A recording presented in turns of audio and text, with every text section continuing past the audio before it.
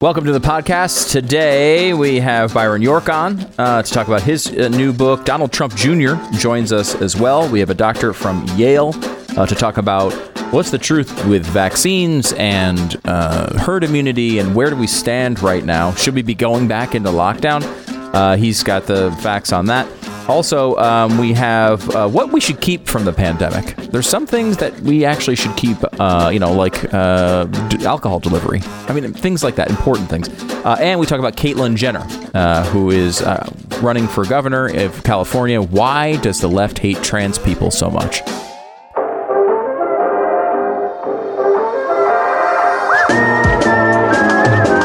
You're listening to the best of the Glenn Beck program.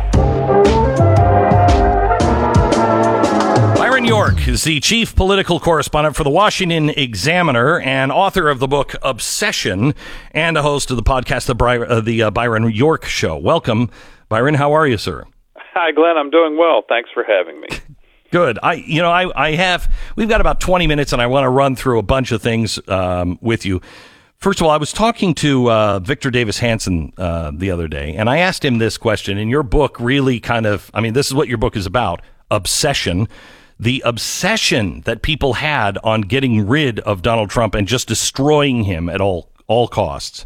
And I asked him, when it comes to the media I know hated themselves because they thought that they had, them playing footsie with him helped him get elected. Right. But is it just that, or was the media's obsession with this also pushed by the elites in, the FBI or the CIA, any of the deep state stuff that saw Donald Trump as a real threat because he was going to upset the apple cart one way or another, and they weren't going to have any of that? Which was the main factor? The press just hating him and hating themselves, or the deep state really kind of juicing that up and pushing stuff at them? Yeah, that is an incredibly difficult question. You're right, the book is about that. It's called Obsession, and it is about this obsession with getting Trump that began well before he was elected, that continued with the appointment of a special counsel and the whole Russia thing, and then impeachment, and then another impeachment. So there was this obsession. I mean, there were Democrats who introduced a bill to impeach Donald Trump in 2017 for comments that he made about Colin Kaepernick in the NFL. So, I mean, that's where we are. It was an obsession. Right. So the question is, you raise a great question. I'm not a really good armchair psychologist, but I do believe that the success of Trump was deeply threatening to a lot of people. It was threatening to some people who felt that they had some manner of input and control over the Republican Party agenda, and they became never-Trumpers. It was threatening to people who believed. You remember this after 2008 and Obama's big victory in 2008. There was a lot of talk of the Obama coalition, a group of minorities and young people, and there was this idea that Democrats had kind of cracked the code and that they would win the presidency from now on, because demographic change, especially the rise of the Hispanic population in the United States, would literally ensure the election of a Democratic president from now on. And they were absolutely stunned that Trump won. But you're right, there's the darker side, the dark underside of that is what the intelligence and law enforcement agencies did during the Trump period. And maybe they were feeling threatened in sort of the same way that others were. But the fact is, they surveilled a presidential campaign, and they did extraordinary things like the meeting, which I still can't get over, on January 6th, 2017, 2 weeks before Trump is sworn in which James Comey, who's then the head of the FBI, asks to brief Trump one-on-one, and he tells him that the FBI has this information about him and prostitutes in Russia. And Comey specifically worried ahead of time that Trump might take it as kind of, and this is Comey's words, a J. Edgar Hoover move. And, of course, the reason Comey worried about that is because it was a J. Edgar Hoover move. And you had these, so what I'm trying to get at here is you had the intelligence agencies, law enforcement agencies doing extraordinary things, the whole dossier, to try to expel Trump, from the system. And so there was this broad obsession, and I think the motivations were different to different people, but it was there, and you're right, it hasn't gone away. Yeah, and it is the people who supported Trump, and that includes, most most Republicans, whether they were big supporters or not, it doesn't matter. If you're not in line, now it's your turn to be smeared and destroyed. And just when you thought the FBI couldn't get any worse, there's a couple of things. First of all, I read, and I saw your great article rebutting this. The FBI now saying that the Alexandria shooting, the baseball shooting, I mean, notice it doesn't have a name. You have to kind of explain it before people even remember it. Right. Where Steve Scalise and all of the Republicans would have been killed if it wasn't by the grace of God. Just this massacre. The FBI comes out and says that wasn't politically motivated. The guy had the names of the representatives in his pocket with physical descriptions. How is this suicide by cop? Yeah, this was absolutely stunning news. And we just learned this about a week and a half ago. And what happened, everybody does remember, it was June 14th, 2017. The team was practicing. They were in Alexandria. It was all Republicans practicing for the congressional baseball game. Man comes up, asked one of the Republicans, Jeff Duncan, Republican from South Carolina, is leaving early. Man comes up and asked, is this the Republican team or the Democratic team? And Jeff Duncan, having no idea what's going on, who the man is, says it's the Republican team. And shortly after, he pulls out a semi-automatic rifle, begins firing, grievously wounds Steve Scalise. A lobbyist is terribly wounded as well. 2 others wounded less seriously. And until the man, James Hodgkinson, is finally killed. So you're absolutely right. He prides himself as a member of the resistance. He's a house inspector in Ohio, and he posts things on his Facebook page like, quote, "Trump is a traitor. Trump has destroyed our democracy. It's time to destroy Trump and company." He was also part of a Facebook group which was called Terminate the Republican Party. So he quits his job, goes to Alexandria, lives in his van with his gun, and waits. And you're right, he specifically targets Republicans. He has a list in his pocket of congressional Republicans he wants to kill. Okay, and so he does it. And there's absolutely no doubt, and he's a big Bernie Sanders supporter for what it's worth. There's no doubt that he attacks these members of Congress because there are Republicans. It was a clear act of violent, politically motivated domestic terrorism. And if you remember, even at that time, the FBI was telling us that the greatest threat to our national security was violent domestic terrorism. Okay, so FBI, obviously, Hodgkinson is killed at the scene, so there's no manhunt, but they begin investigating this and looking into Hodgkinson. And the shooting is in June, and in November, the FBI has a private meeting with the members of Congress who were there. And the FBI says, well, we've discovered the cause. And they say, well, and the FBI says, well, it's suicide by cop.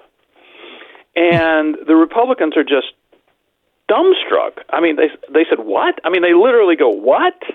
And they say, look, if you want to commit suicide by cop, you point a gun at police, and that will usually do the trick. You don't go attack Republican members of the House. Besides, there was a small Capitol Police detail at the practice that day because Steve Scalise, House Whip, Republican whip, was a member of the House leadership, so he had a security detail. They were in plain clothes. They were in an unmarked car. The shooter did not know they were there. This was not suicide by cop. There's simply no way in the world it's suicide by cop. One interesting thing is, Republicans are often pretty discreet about these things. They didn't leak it. We didn't hear that. This was the FBI told them it was suicide by cop in November of 2017, and we just found it out because one of those Republicans, Brad Wenstrup, who was there that day and played a heroic role, revealed it in a hearing a week and a half ago at the House Intelligence Committee. And he revealed it because he had Christopher Wray, the FBI director, in front of him. So he told him about all this stuff. And you know what Ray's first response was? Well, I wasn't director then. Fine, you weren't director then, but the FBI did this. And so Wenstrup sort of demanded that the FBI explain to them what evidentiary and analytical process it went through to determine that this was a suicide by cop as opposed to what it clearly was, a domestic terror attack.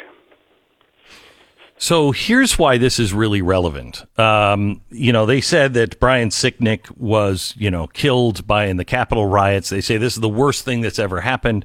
And they're obsessed over all this. Sicknick did not die from injuries at the Capitol.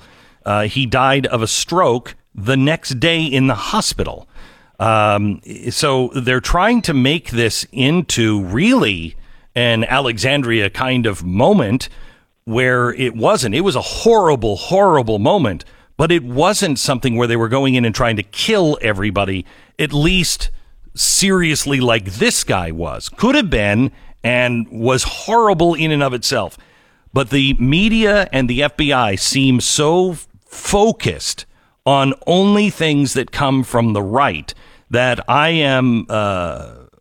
don't trust the FBI anymore. And that's saying something, Byron. I've always trusted the FBI and the government. I mean, I've been skeptical, and let me see all the evidence, but I don't trust them at all anymore. Yeah, I think that is one of the saddest results of the last 5 years. And I think you're exactly right. First of all, I think maybe for your listeners, we should say there are lots of parts of the FBI that do old-fashioned crime fighting. They search for murderers. They search for bank robbers. They search for all sorts of really bad people. And that sort of rank-and-file FBI work is something we should all be glad for. But there was a managerial elite at the top of the FBI that had become incredibly politicized. I mean, they actually had, during the 2016 election, they had both major party candidates under investigation. And I think there's something wrong with that right there. But certainly when we discovered what they did with the dossier, the Steele dossier, in which the FBI actually wanted to hire Christopher Steele to do his anti-Trump research for them in the last months of the 2016 campaign. Absolutely inexcusable. They only had to sort of cut him loose because he was breaking their policy by talking to the press, because all Steele wanted to do was expose Trump and try to defeat him in 2016. And even when the FBI had to cut him loose, they maintained a back channel to him and continued to get what we now know were these entirely false dossier reports. And then there was this sandbagging of Trump that I mentioned earlier, the whole "we know about you and those hookers in Moscow" thing. And then there was the Michael Flynn case. I mean, so I think there's plenty of reason to not trust the leadership of the FBI. There's the FISA. Are we ever going to get a final report? Are we ever going to see the final report on any of this, do you think? Well, there is no final report on this whole thing. Everybody has to piece together as best they can from what is out there. We know that there really is a Durham investigation. I know a lot of conservatives have completely lost faith or hope in that and think it's going to be nothing. But there are some people in Washington who you would all trust, I think, who still think that Durham is going to come up with some interesting stuff. But everything is just a part of the picture. You have to kind of put it together yourself. But clearly the FISA thing, in which the FBI misrepresented the evidence in order to wiretap a former low-level Trump campaign aide, Carter Page, right? Because that would be a doorway into the larger Trump campaign. It's not because Carter Page was the most important person in the world. It was because that would open a door into the Trump campaign, which they were investigating during the campaign. If you're not reading the Washington Examiner and following Byron York, you're reading, I don't know what you're reading. You should be following the Washington Examiner. It is really, really good. We read it every single day. Byron is the chief political correspondent and author of the book Obsession, also another must-read, and the host of the Byron York Show. Thank you so much, Byron. We'll talk again. Thank you, Glenn. It was a pleasure. You're listening to the Best of the Glenn Beck program.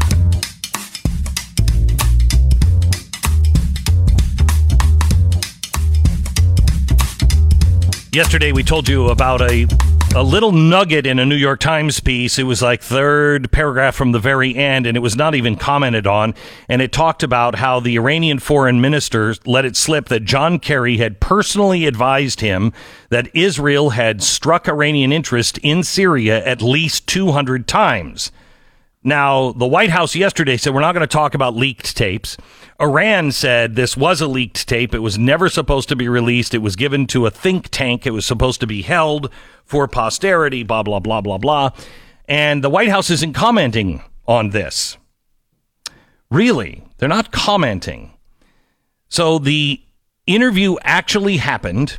The media is not stumbling over themselves to get to the bottom of whether John Kerry leaked classified information of an ally to their number one enemy and an enemy of the United States. Google the story. No one is asking the question. Now Google the story of Trump leaking classified information to the Russians in the Oval Office. They went insane. That story isn't even true. That story, but Google that story. That's there. They question that. Every major news outlet in the country and the world were running the same angle, but nobody is saying anything about this.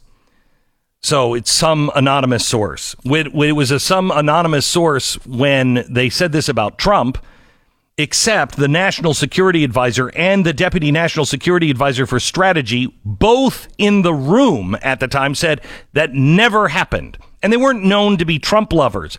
They said that never happened, but that didn't stop the media. The job of the media is to hold the government accountable, but they're not doing it. It doesn't, the laws don't apply, it seems, to some underground political elite, and John Kerry is in that protected zone. So did he or did he not leak information about the Israelis to the Iranians?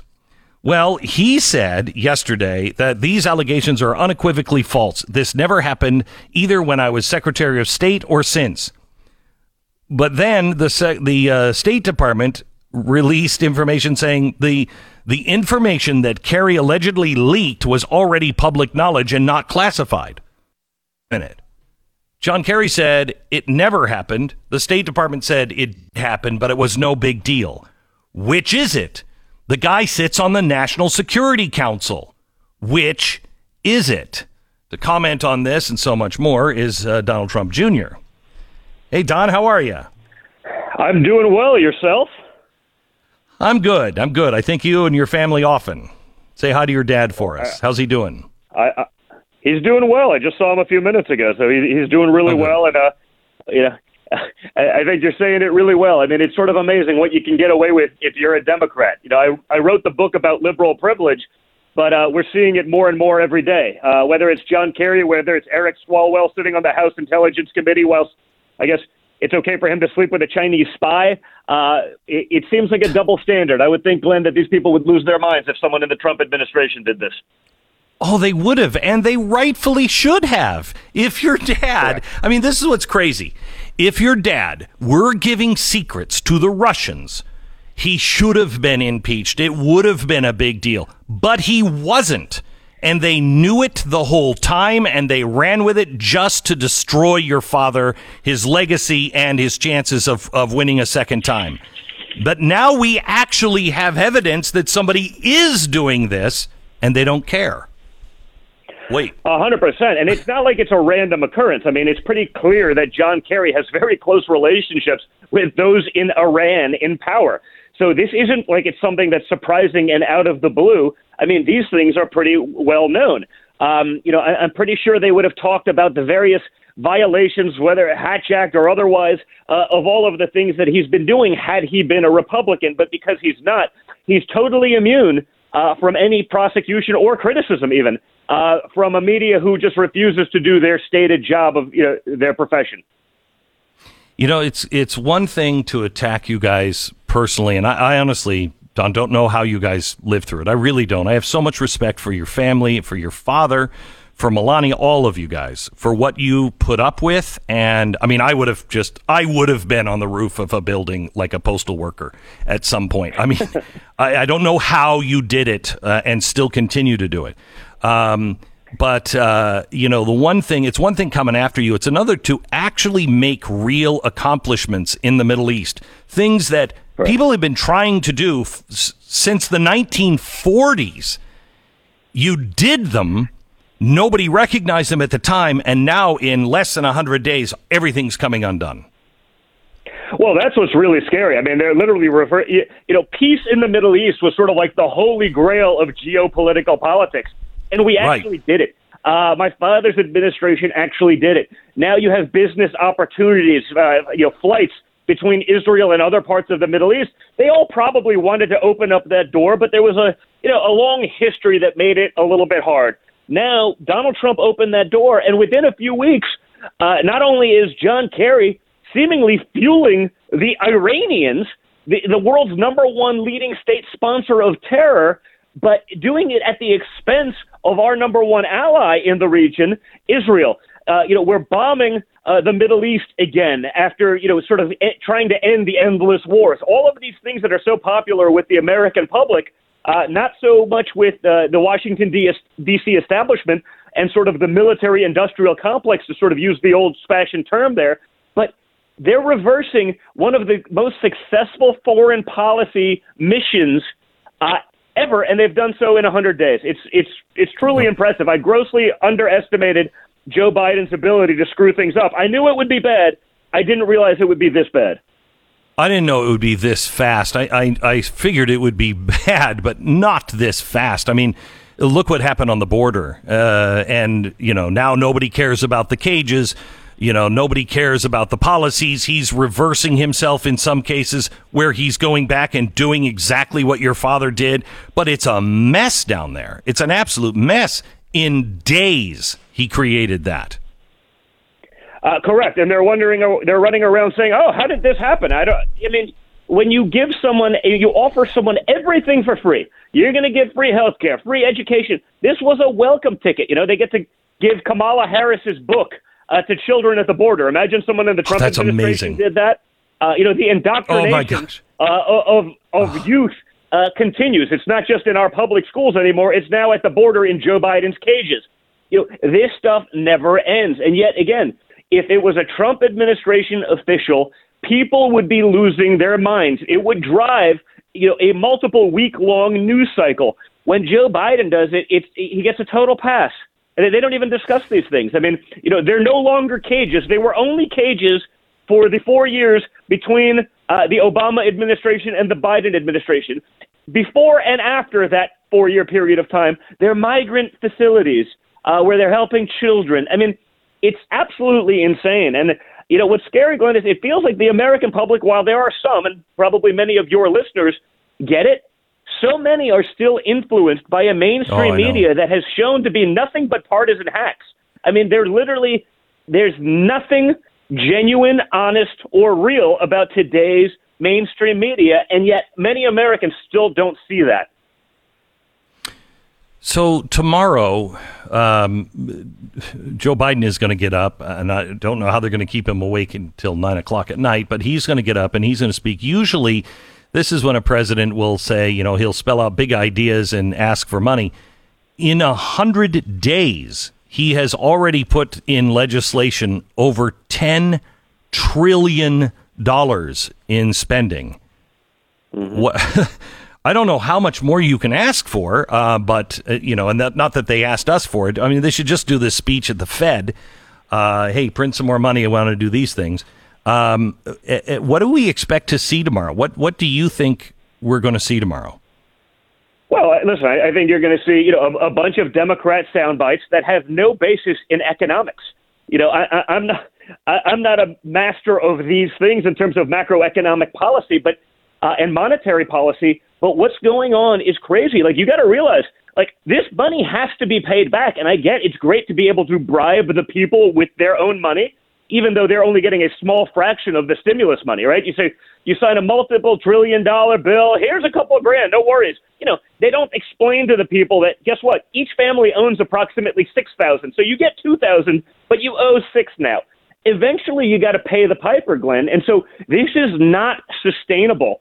It doesn't work. We are putting our children and our grandchildren in debts that they will never be able to get out of. And they're doing it. Okay, no one's saying anything because it's Joe Biden. Oh, he's trying to be really nice. He's not.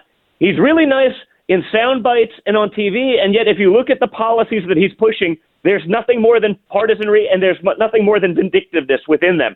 Again, he gets to have that pass because the profession known as the media simply no longer exists the way it was supposed to.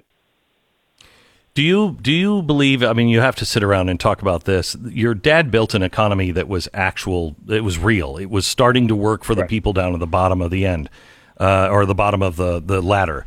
And that's when it's real. This is going to be a sugar rush. And I think we're going to have you just can't open an economy and not have a boom. Of course we're going to have a boom. But it's also, with all of this bogus money, it's going to be unlike anything we've ever seen. Maybe 1929, up and down. 100%. And then you combine that with, wanting to raise tax rates on, corporate America, who employs so many people. You do that by wanting to seemingly more than double the capital gains tax for people who are investing in those companies so they can hire. I mean, you're creating a disaster of epic proportions. What that will do to the economy is truly, it's scary. And I mean, this isn't just like, okay, well, we believe in a little bit higher taxes. These are draconian taxes that they want to put on Americans, whether it's corporate or, civilian, at a time when they're literally coming out of a global pandemic. I understand the Democrats' notion of, you can tax everyone. Margaret Thatcher said it best when you said the problem with socialism is eventually you run out of other people's money. But to do so at a time like this, when the economy and small business, they've been teetering on the brink for a while, this will be like the death knell to so many of those businesses if they do that. When people pull their money out of the markets, when they're worried about these sort of things, it's going to be a disaster. And the fact that no one's saying that, again, I don't care how you feel about these things in normal times, but if you're going to put that kind of, hammer down at literally the end of a pandemic, I don't know what these people expect. I really don't. I mean, you wake up and you wonder if you're watching The Onion when you're seeing the news on a daily basis, because it's like a caricature of itself. We're talking to Donald Trump Jr. Don, I don't know if you guys are paying attention to the Great Reset and what is coming with these ESGs, but it explains the corporations. It explains why so many countries around the world, did some black ops work against your dad, et cetera, et cetera. I think that this would never happen under your father, and I think they knew that, and this is one of the reasons why he is out. But I urge you, if you haven't yet, to look into the Great Reset from the World Economic Forum, and ESGs has just been pushed through in the European Parliament. Of course. I mean, listen, I'm not as familiar with it as I probably should be, but the reality is this. When all of these foreign governments are going against an individual like my father, there's a reason for that. And it's not because he was good for their economy. He was good for ours. America has been like the moronic, like redheaded stepchild of the world for so long, paying for all of their things, subsidizing the UN to ridiculous numbers, subsidizing everyone, whether it's NATO or otherwise. Donald Trump just said, hey, we expect everyone to carry their fair share. Of course they hated Donald Trump. They had the gravy train of a lifetime. America's just going to be a dumb idiot and pay for all of our stuff. They're going to subsidize it. They're going to be able, China, free trade. Oh, yeah, they really want free trade. They don't want free trade. They want America to be a fool. They want one-sided free trade where they get to do whatever they want. And if America does anything, they raise holy hell. That's what's going on for so long. So I don't want foreign governments to love our president because it means you're a schmuck. If these people love you so much, it means you're being a schmuck, in my opinion, especially as it relates to monetary policy and these sorts of things. And so Joe Biden's reverting that because he doesn't know what's going on. He'll sign whatever the radical left puts in front of him. In between naps, he'll do a couple of those things. They'll put him on a teleprompter. He'll even botch that every time.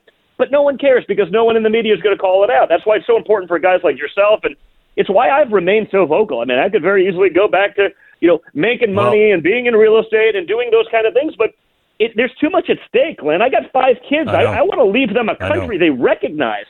I know. Don, it's great to have you on. Always is. We'd love to have you on more often. Donald Trump Jr.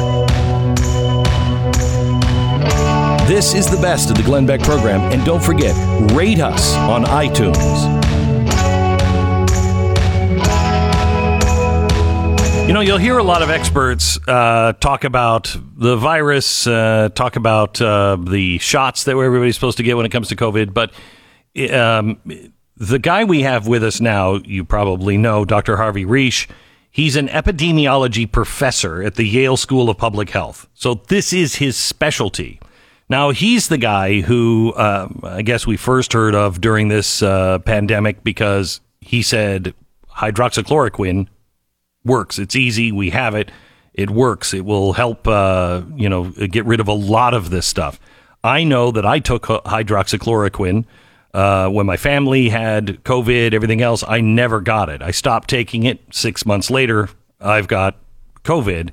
I think hydroxychloroquine was a miracle and at least something that would slow things down for a lot of people. But who am I to say? Dr. Harvey Risch is here with us now. Hi, Doctor. How are you? Good morning. How are you? Good. Thank you so much for speaking out, whether you're right or wrong, speaking out about the things that you believe in and not bowing to the pressure of this new weird science rule that we just don't question authority. Let me talk to you about the vaccines. I get so much heat because I've had COVID. I'm not interested in getting the vaccine. I'm not an anti-vaxxer. I don't have a problem with the vaccine. But I know my kids are young. I'm not going to give it to them. And because I don't think I think there's too many questions out there about something that is brand new that we've not had, trials on. If they needed it, my parents, I would give it to my parents. I encouraged my parents to take it. If I were a little older and more frail, I would take it. I'm called insane for having those standards. Am I? No, you're completely rational. And when people are calling you names instead of debating the science, the tables have flipped. The science, the real science, the evidence is what matters. And we know a couple days ago, proof of exactly your understanding has been written in an article from Israel where they actually looked at some 7 million people and their experience from taking the vaccines or having had COVID or being unvaccinated and not knowingly have had COVID. And what they found is that there was equal protection from getting COVID either a second time or after vaccination from people who have been vaccinated as the same as people who've had COVID in the past. And so, this means that their protection from COVID is just as good. It's 90% or higher than the same as the vaccines from getting COVID. So then why is everybody pounding on? Nobody seems to be paying attention to what we have going on in Israel. We have a population that has vaccinated. They have herd immunity now. And we're seeing different kinds of results. We have the facts. Why isn't anybody talking about this? Well, because I think there's different motivations than just vaccinating people for their health benefit. I think we are in a mania. There's no other way to put it, that people are convinced, as a matter of their religious assumptions, that vaccination is their creed, and it's a mania that there's no discussion, there's no pros and cons, that the cons don't matter no matter what. I think that what's more interesting than Israel even is United Arab Emirates, who've also vaccinated 60% of their population with essentially the same vaccine, the Pfizer vaccine. And I think their experience is more realistic, that what one sees is the mortality come down quickly, but the case numbers not. The case numbers came down, but much more slowly. And that is what's to be expected from vaccination. And that's why, even though we've been vaccinating a lot in the U.S., that there's still cases occurring, and we do have herd immunity in many states in the U.S., but it will be slow, and that doesn't matter. And as I've been saying for the whole year, it's not the cases that matter, it's the people who are hospitalized and the people who die from the disease that matter. And people are just freaking out. Because that's what separates... Right, that's what separates this from the flu, is how bad it gets for so many people and how many people would die from it compared to the flu. But if you get it and you're sick and you're home and you stay home for a couple of weeks and you don't have to go to the hospital and you don't die from it, then it's just the flu. Well, a couple of weeks would be enough to put a big dent on people's economic viability and so on.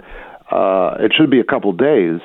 And, we've got half a dozen or more medications to be used to treat this for outpatients when they're treated in the first few days. And they all work, they all combine, they're very effective. We know they're effective for the Brazil variant. The Brazilians have been using them and have found them effective. So we know how to manage this, and we've known how to manage it for a long time. But, of course, can you think of any other drugs, any other approved medications that have been blocked or prohibited by medical societies, medical regulatory agencies? No. That's especially, like, if you're talking hydroxychloroquine especially, that's been out forever. Right. We know exactly what it is. So the fact that there's interference in a drug that is safer than aspirin, that has been used for 55 years in tens of billions of doses, the fact that there's pushback and formal government and medical interference in that, there's no explanation other than a nefarious reason. There's no health explanation. So I could dismiss a lot of the things that were happening at the very beginning as, we didn't know what we were dealing with. Do we know what we're dealing with now? Pretty much. Okay. Does it ever become something that we're, because I said at the very beginning, that this is probably going to be something that we have to deal with for the rest of our lives, like the flu. But if it is even has the same rate of death of the flu, that's doubling that. And it's a big number. So it's not something you want to do, but it's going to be with us forever. And it's going to be like the flu. Does it look like we're headed in that direction? Is that what are we going to deal with this for the rest of our lives? I think that there's two things. First of all, this is when children are affected, it's a cold. For almost every, 1 in 10,000, it may be more serious, but by and large, for almost all young children, this is nothing worse than a cold. If they spread it to each other, it's unusual. Mostly they get it from adults, and they develop T-cell immunity, and they're protected. We've only known about it for 15 months or something, so it's hard to know how long anything lasts. But the evidence is that T-cell immunity will be long-lasting. We know that T-cell immunity from SARS-1 is now 17 years old, and people who had SARS-1 still have T-cell immunity from that. So it's likely that children will get it. It'll be a cold-like illness, and most won't even know it, and it'll go away, and that'll be the end of it for them as they get older in life. It's we adults who have to deal with it now when it gets entered into the population as an endemic disease, which it is. So we have a transition period to get through it that children, especially young children, will not have. And I think the long-term characteristic of this will be over the next 20 to 30 years, when each new generation of children hardly notices that anything's happening, whereas the adults, have to deal with it one way or another, and whether it's vaccination, whether it's getting the disease, whether it's prevention, whether it's treatment, all of those are possible ways of dealing with it for the adults. Is there any reason that you can see that Texas and Florida and places that didn't lock down are doing better than the places like California and New York? Why is that happening? That's because lockdown is counterproductive. At the very beginning of this, when we had no idea what was going on, lockdown was useful in order to give us buy time to figure out how to manage it, how to keep the hospitals from overflowing right at the beginning. But after that point, once the disease is endemic, there's no point, because all you're doing is prolonging the inevitable. The disease is endemic. It is in the population. It will grow to the degree that there is no herd immunity. So the states like North Dakota, South Dakota, Texas, Arizona, Tennessee, that didn't lock down or didn't really lock down, that have let the infection go and occur in young people who are mostly unaffected, or if they get it, it's a mild disease, and they recover pretty much perfectly well. If not in a couple of weeks, then a month or two. Then what you get is you build up a lot of herd immunity. And so we had herd immunity in North Dakota in October, and in South Dakota in October, November, and so on. And so those peaks have come down dramatically. Same as Texas and Florida. The amount of herd immunity that's built up is quite large. And once that happens, herd immunity is not a function of vaccines. Vaccines contribute to it, but so does natural infection. And most people are asymptomatic. So they built up the herd immunity, whereas California didn't. So is the idea that once you get the vaccine or once you've had it, that you still have to be quarantined, or you can't go out for 4th of July, or you have to wear masks? That's bullcrap, isn't it? Well, so this is a subtle thing that I don't think was well recognized, and that is that just like masks, there's the benefit for the person and there's the benefit for the bystanders, the people around the person, and that's called source control. And what we've heard, that the manufacturers' randomized trials for safety and efficacy only examined benefit for the people who were vaccinated. And that benefit is between 60 and 90%, and generally tending towards the 90% for most in the vaccination trials. But what they didn't evaluate is how much vaccinated people do or don't transmit the infection to others. And this is why I was saying the United Arab Emirates, their data shows that, in fact, transmission is not benefit quite nearly as well as vaccination for the person. So the vaccines cut the individual's risk by 90% of getting COVID, but they only cut the risk of transmission by 50 to 60%. And that's why the case numbers go on for a long time, even though the mortality goes down.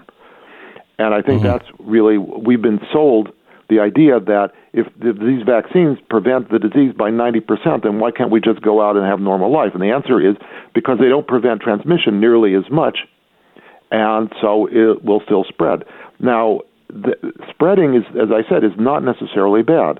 If the people who are at high risk, who will do poorly if they get it, are adequately protected, either by vaccination or early treatment or prevention with hydroxychloroquine, ivermectin, other medications, if they're adequately protected, then the society reopens like normal. Our schools should be open. Day camps should be open, because that is how you get herd immunity in safe, natural, protected ways. And you protect high-risk people by keeping them basically separated to a certain degree, as well as having vaccination and prevention and treatment.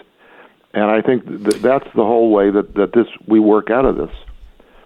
Doctor, it is a pleasure to talk to you. Thank you so much for the work that you do, and keep your spine. You are an inspiration to a lot of people, that you are willing to take the hits from your own circles. Thank you for that, Dr. Harvey Risch. Great go ahead. To talk to you. And I was just going to say, nature, speaks to us through science, and I don't consider that nature lies to me. Nature tells the truth. I just have to be open to listening to it, and I'm just a messenger here. Good for you. Dr. Harvey Risch, epidemiology professor at the Yale School of Public Health.